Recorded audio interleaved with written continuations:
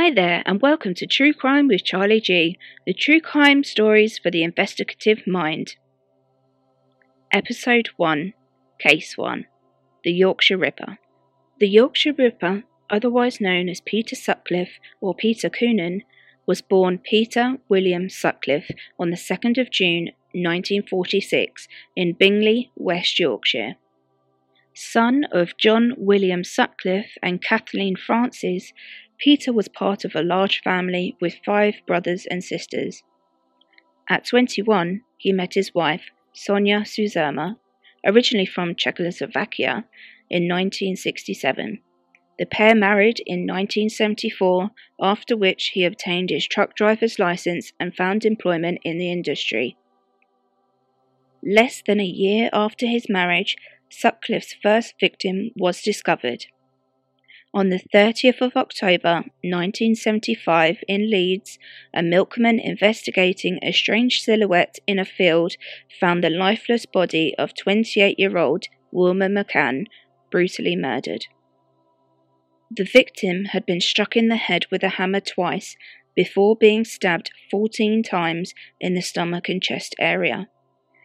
Police initially believed the case to be an attempted robbery gone horribly wrong, due to the purse of the victim being missing.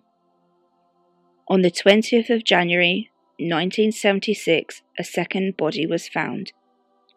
In an alley in Chapeltown, Leeds, the body of 42-year-old Emily Jackson, a prostitute, was discovered. She was found to have 2 blows to the head and 50 stab wounds and screwdriver punctures to the body. An imprint of a shoe was also found on the victim's thigh. After this horrific incident, there was a pause until a third body was discovered the following year on the 5th of February on a playing field. The body of Irene Richardson, aged 28, had 3 blows to the skull and a series of stab wounds to the body. After this, events escalated. On the 22nd of April of the same year, the body of Patricia Atkinson, aged 32, was uncovered. This time, the body was found in an apartment, which differed from the previous bodies found in the open air. This case, however, was found to be linked after a bloody footprint at the crime scene matched the one found on the thigh of Emily Jackson. It was now clear that there was a serial killer on the loose in northern England.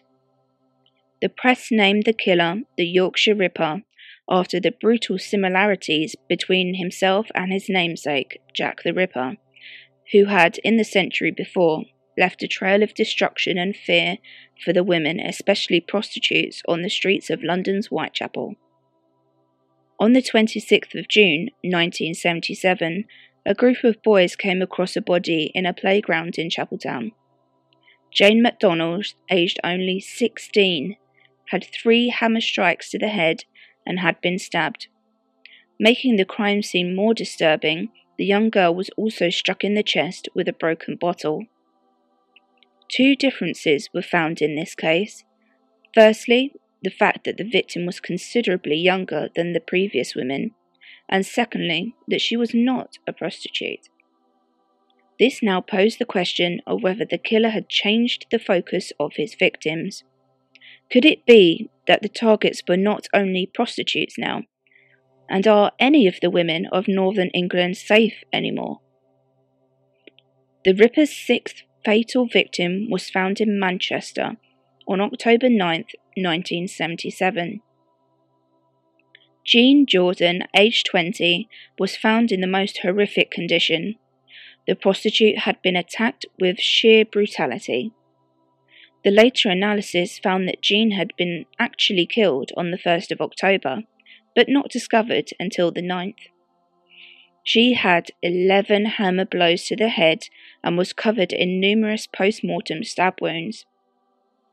In this case, the killer had also attempted, without success, to behead his victim with a piece of broken glass.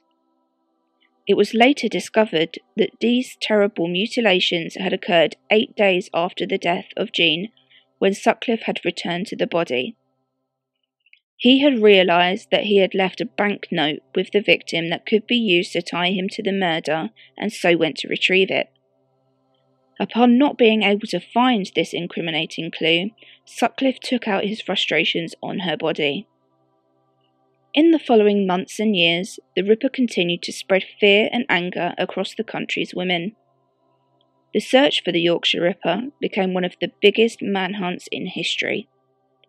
Over 250,000 people were interviewed by the authorities, and thousands of homes were searched. Even Sutcliffe himself was interviewed 9 times in connection with the case, but had each time managed to convince the police he was not involved. During these years, policing was very different, with cases being processed in paper form, not with the digital cross-matching like we have today. So it was easy to slip through the cracks in their filing. During his trial at the Old Bailey in London, Sutcliffe even was heard to say, "It was a miracle they did not apprehend me earlier. They had all of the facts." Other issues did not help matters, like in 1979, when a tape that was reportedly made by the Yorkshire Ripper was handed over to the police. This turned out to be a hoax, but not without having sent the detectives in the wrong direction and wasting police time when trying to catch a horrific killer. By the end of 1980, there would be 13 killings and 10 attacks in which victims had managed to survive. These key witnesses were vital in providing information and photo-fit constructions allowing the killer to emerge. Peter Sutcliffe's reign of terror finally came to an end when he was arrested on January 2nd, 1981. He was found to be in a parked car with a false number plate with a prostitute. 24-year-old Olivia Reevers on Melbourne Avenue in Sheffield's red light district, they were found. Upon his arrest by Sergeant Robert Ring, Sutcliffe requested to relieve himself behind a nearby bush before being taken to the Dewsbury station. A later inspection of this area uncovered a hammer and knife amongst the shrubbery and screwdrivers in the car's glove box, all favoured items of the famous Yorkshire Ripper. A warrant was awarded to search the Sutcliffe home. Peter's wife Sonia was also brought in for questioning.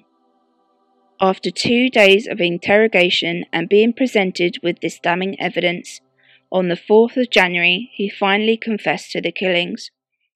It was, however, several days until the police announced that they had caught the serial killer.